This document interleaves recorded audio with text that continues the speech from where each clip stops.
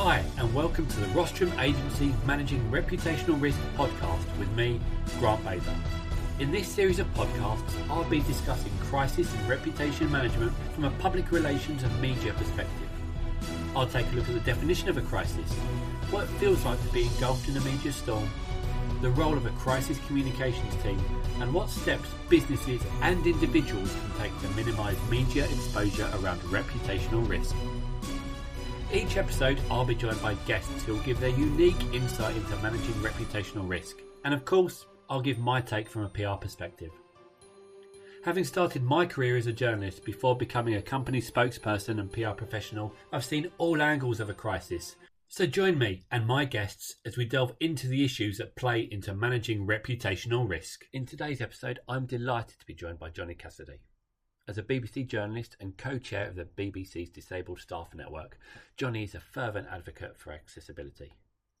We'll be delving into the much anticipated Accessibility Act and finding out what organisations can and should do to ensure they meet the upcoming guidelines.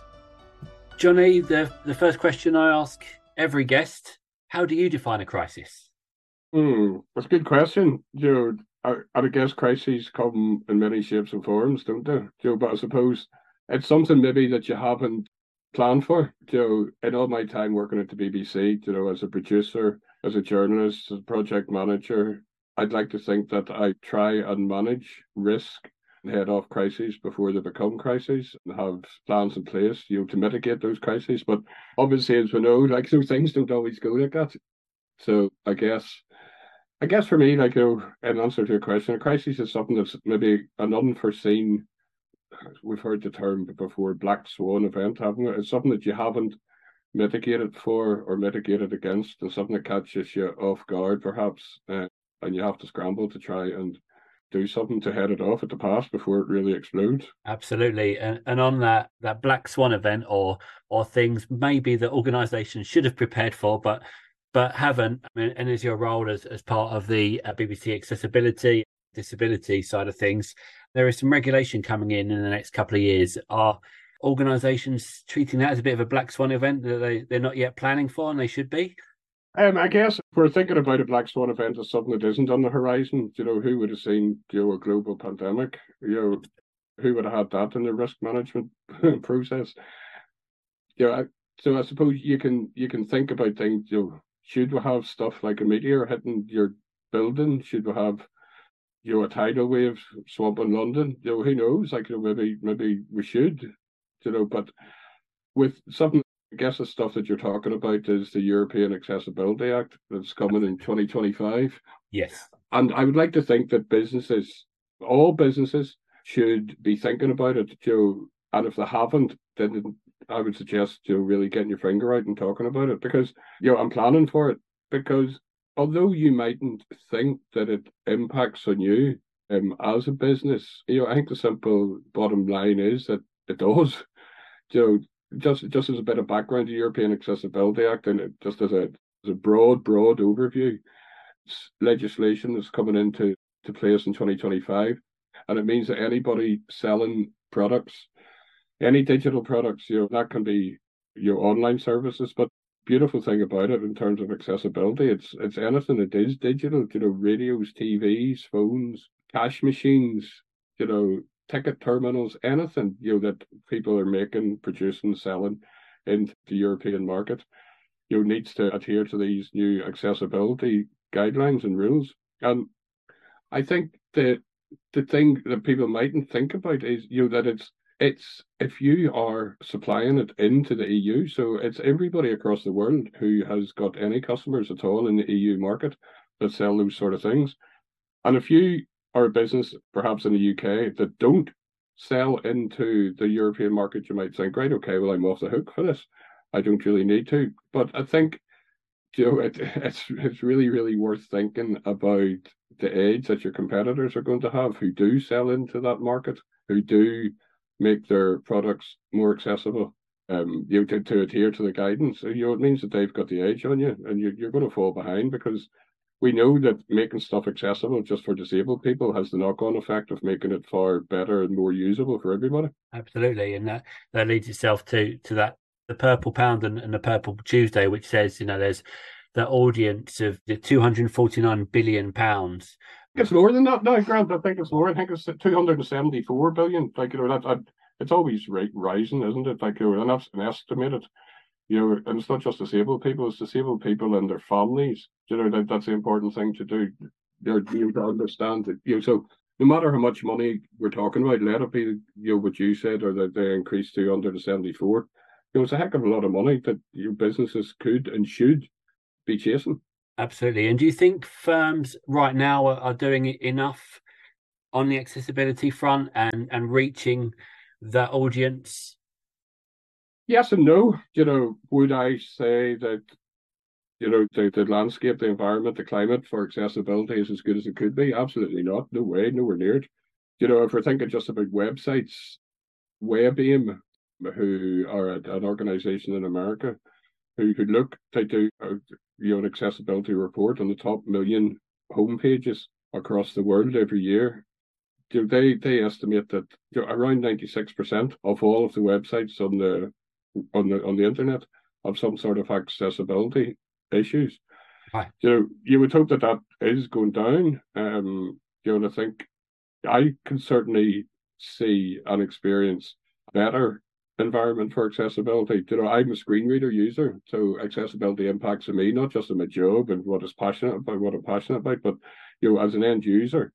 As a simple user journey, if I go onto a website now that isn't accessible and I want to buy something, I bounce straight away. You bounce away from it straight away. And I'm not the only one that's doing that, because, there's going to be websites that do it, and the user experience is going to be far, far better. It's going to be far nicer. It's not going to be as frustrating. And ultimately, they're going to get my cash. And the ones that are the ones that are doing it better will get my cash, and the ones that aren't won't. Yeah, absolutely. Absolutely.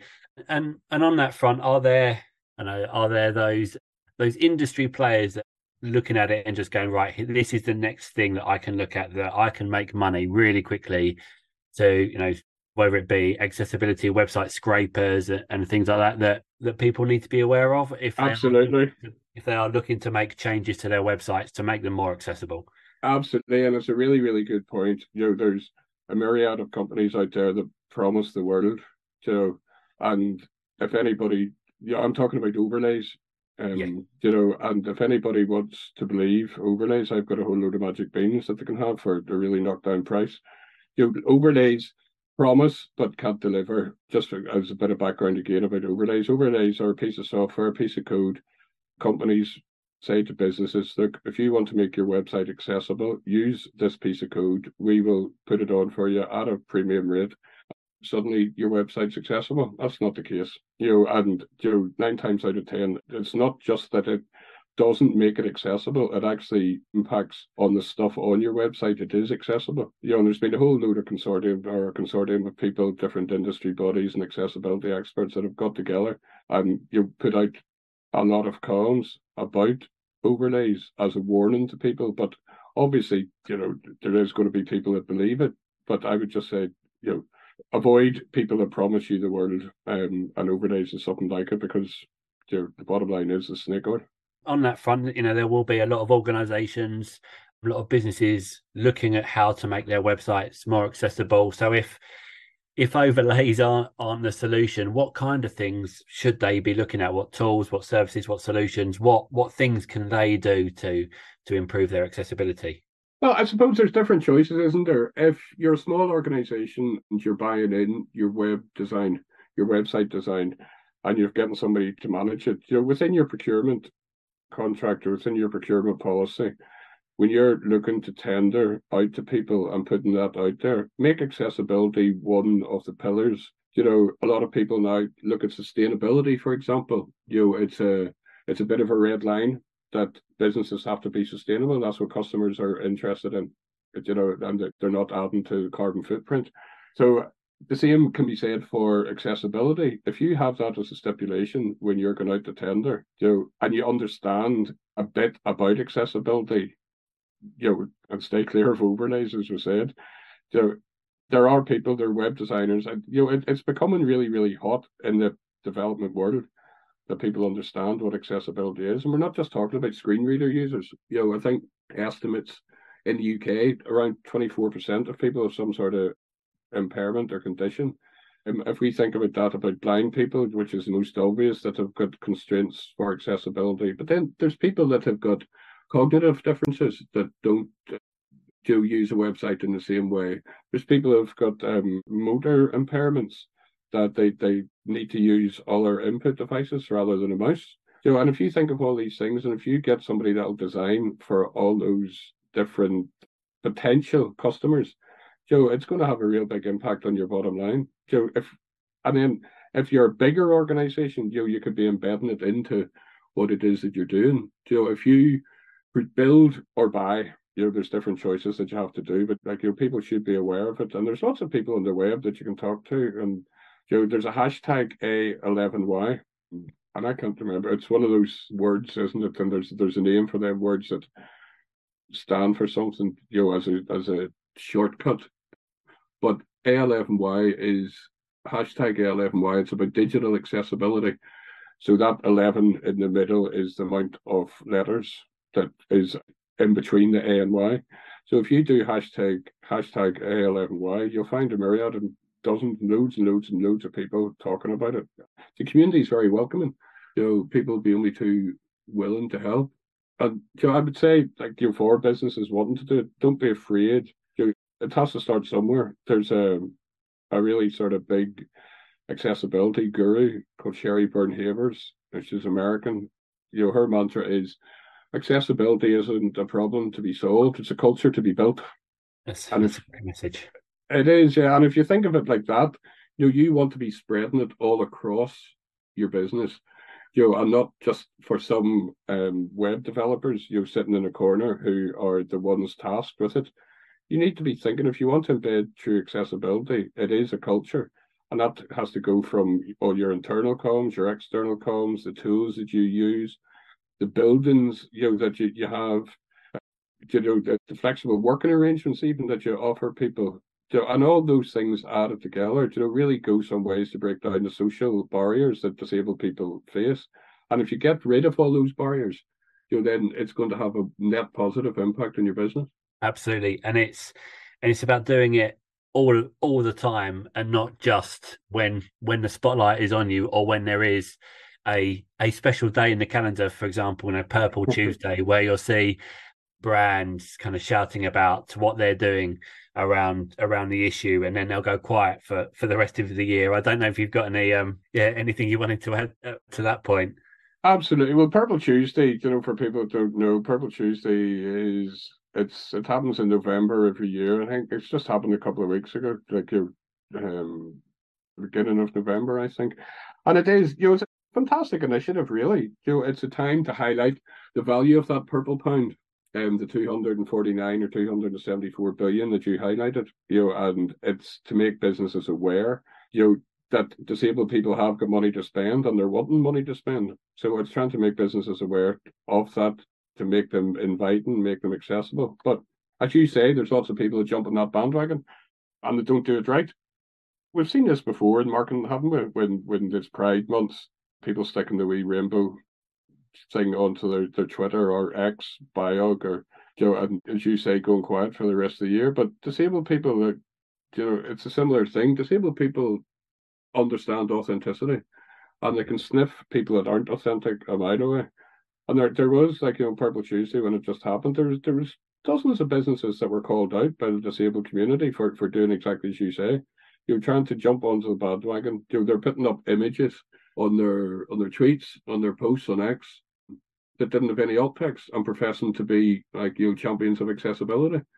And just things like that, failures like that, just obvious fails, just makes people think, right, okay, well, no thanks, chum. Yeah. And going back to your point around that community that's out there, how do organizations kind of educate themselves around these issues, so that they are, come 2025, they are already, but even before then, making sure that their services, their solutions meet as many people as possible? Well, there's dozens and dozens and dozens of different consultants and people out there that will help you and guide you through it. Obviously not for free. There's people doing it as a business. There are organizations like the Business Disability Forum, for example. There's other consultancy like Tetralogical, sorry, or AbilityNet, or they're there, willing and able to guide people through and to help people through. But if you're going to do it, you have to commit to it. Yeah. So there's no point in saying, right, okay, yeah, want to make this accessible and throwing a few thousand at it. If you're going to do it, you have to do it right, and really do it for the long haul. And there's no thing as 100% accessible website. There can't be, because things move so quickly. Making website accessible for one demographic could make it inaccessible for another. So it's just about understanding who your audience are, and engaging. And there's a lot of PR kudos to be had from it if you're going to do it right. Yeah. A lot of the big tech firms, Microsoft, unbelievably good. They've really set the standard. LinkedIn, fantastic. Slack, fantastic. All these businesses, Slack and LinkedIn, for example, in the past haven't been so great for accessibility, but they've really taken it and run with it because they can see the value of it. Yeah. So what changes have they made that you've noticed? Slack. I think it's a really good example. They've stripped out all their UI, their user interface, broke it down, built it right up from the ground. So it is accessible. It's slicker. It's sleeker. When a screen reader can use it with ease, it's this universal design philosophy, isn't it? That everybody can use it. So I'm really impressed with what they've done. I'm really impressed with what LinkedIn have done. It's the same. They've engaged, at a high level, developers, IT architects, accessibility experts. But it's the messaging is coming from the chief exec down. That this is the sort of thing we need to be doing. It makes it better. It just makes it better for everybody. Like you said, it's making sure that message seeps down and it's truly ingrained in the business. I do a lot of media training, and some of the topics that I talk about are things like board diversity. And one organisation, I'll go in and train them, and they'll say, we're really keen on board diversity. We're telling all our clients about it. And then I go and have a look at their website, and their own board is anything but diverse. So it's about bringing in the knowledge of the things you don't know, finding the people who do know what it is, and skilling it around that, and getting insight into the people that have those issues, to make sure that everything they're building, the services, the solutions, the websites, the user interface, as you said, is appropriate to the people that not only you want to reach, but you might be reaching anyway. Yeah, absolutely. But I wouldn't use the term issues. There's a danger of saying, right, okay, we're building for people with issues. It's not. You're building for a big, massive chunk of the community who are different. And it's not necessarily an issue. It's a difference. Yeah. And if you engage with that, and I think neurodiversity is a big, massive thing that we're going to see a lot of people really taking a lot more seriously now. Forever, I guess. The society has been built around what is being perceived as that normative brain function. Yeah. And it's just not the case. And we're really at the forefront, the foothills of what we understand about those differences and the way different people are wired and the way different people work. You will see it in schools and we see it in businesses. A lot of times we're just not set up to really allow people that are wired differently to flourish and to blossom and to grow. And the businesses that are understanding that, they think they've got it. Yeah.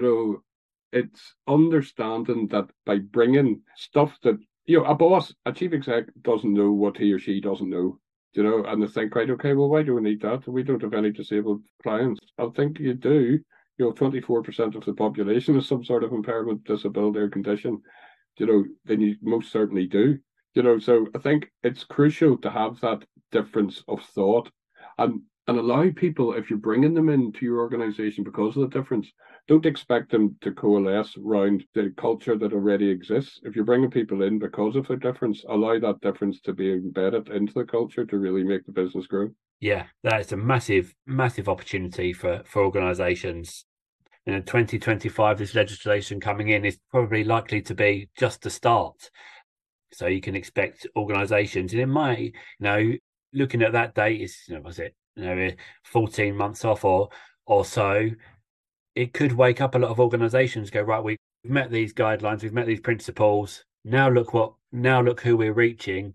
What can we do next? Do you see it Yeah, that way? yeah, I do. Absolutely. Absolutely. And again, this is about authenticity. Businesses are businesses. If you can look the return on investment that you're getting by investing in accessibility and by investing in diversity, I'm not sure that any business would come and say, look, we put 50K into accessibility and our business dropped off. Yeah. I don't think that would happen. I might be wrong. Like, I could be proved totally wrong. It depends how they've done it. But and who they've got to do it. Like, if they spend 50K in overlays, then it might well have happened.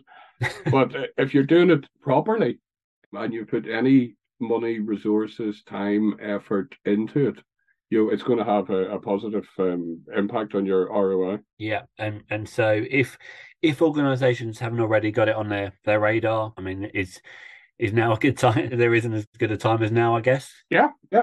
I would say there's no wrong time to do it. Yeah, The right time is now, but there's no wrong time to do it. It takes commitment, yeah, and if your C-suite needs sat down and convinced of it, maybe they're not ready yet. They're not on the journey. They don't have that experience. There's a lot of people that have never come across disabled people, or they think that they haven't. So if it's not in your radar, if it's not on your horizon, if it's not in your lived experience, then I don't think people can be blamed for not doing it. But that can only go so far when legislation like the European Accessibility Act is coming in. How many times do people have to be told this is what you have to do before they actually act? yeah, yeah. It's on. It should be in their diaries. They've got a countdown now. They've got something they have to meet. So it gives them that incentive to do it. And then, as we've said, it will surely kind of lead them to wake up and go, actually, look at all these new customers, these new solutions, and these new things we're doing, these new people that we're reaching with our message, and we are being authentic with it. Like you said, that as long as it's the money is spent in the right way, then it can only be seen as a good thing. Yeah, absolutely. And it's really worth pointing out as well, and I keep saying it, that it's not just disabled people that you're going to impact, and benefit, because, there's different types of disability, isn't there? You have like somebody who's permanently disabled, it's a wheelchair user through an accident, or like somebody who's blind or something. But you've got situational, so you might have somebody who's nursing their baby and they're trying to use the website, or they're trying to use the phone, or you might have somebody with a broken arm, or you might have somebody that's just had a cataract operation or something like that. You make your website easier to use. For people that are permanently disabled, you're going to have that situational one, and then there's the temporary ones, temporary and then situational. Situationals, maybe you're on a train and it's really really loud. You need subtitles because the video that you're trying to access, you can't hear it because it's dead loud. Or you're looking at your phone and the screen is really really bright. It's a contrast brilliant on it. Or the sun's shining on your screen and you can't make your screen out. It's a contrast really really good because you're doing it for people who've got color blindness. So then, we call it the curb cutting effect. When you do good for a certain group of people, it benefits everybody. And it's that thing again, captions, subtitles. So many young people use subtitles now. When you've got the TV on, like my children have it and they don't need it, but it's really good to help people read. People that don't have maybe English as their first language, and they can't understand accents or something if a drama's on. It's all these things that are done for the benefit of one group of people have that knock-on impact on benefit other people. Absolutely. Yeah. And you see it, to go to the LinkedIn example you gave, videos on LinkedIn, most of them now have got the subtitles. You see it on a load of other social media platforms as well, websites. Most of it's automatically with that transcript, which all helps. As you said, it's not going to be seen as a hindrance to reaching out to people.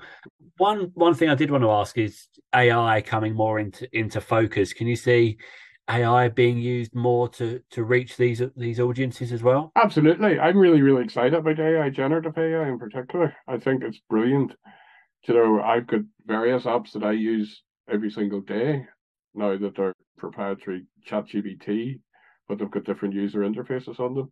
I think the caveat of that would be that we're still at the foothills of what it can do. Yes. And we need, I'm a journalist, so if I was thinking, right, okay, we could use automated generative AI captions, for example, you would still need to make sure that you have got human editorial oversight on that. The same would be go for alt text. I can use apps now to generate proper alt text and give me a really good description of what an image is, what a complex image is, what a bar or graph or a map or infographic is showing. But you do still need to be careful. They're talking in the AI world about something called hallucinations, Yes. where things are produced, fed back that mightn't actually be the truth at all. And there's a massive risk.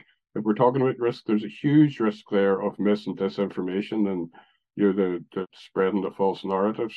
If something isn't got that human editorial oversight, and it always should have. But alt text is something that a lot of people that need to be creating it sometimes find quite tricky to describe an image. Okay. If you can use generative AI to help you describe that image, and then you look at it, have that editorial sign-off point, then why not use it? It's really, really exciting. Yeah, like you said, it's just in its infancy, and I'm sure new use cases are coming out every single day. From the PR and communications perspective, I'm seeing it from my side every day. But like you, with that guardrail of remember the misinformation, disinformation, make sure all the data is appropriate and relevant, and going back over it. I think it's the human plus AI. It's not AI on its own, because that will go off in its own way and may misinterpret or misdirect.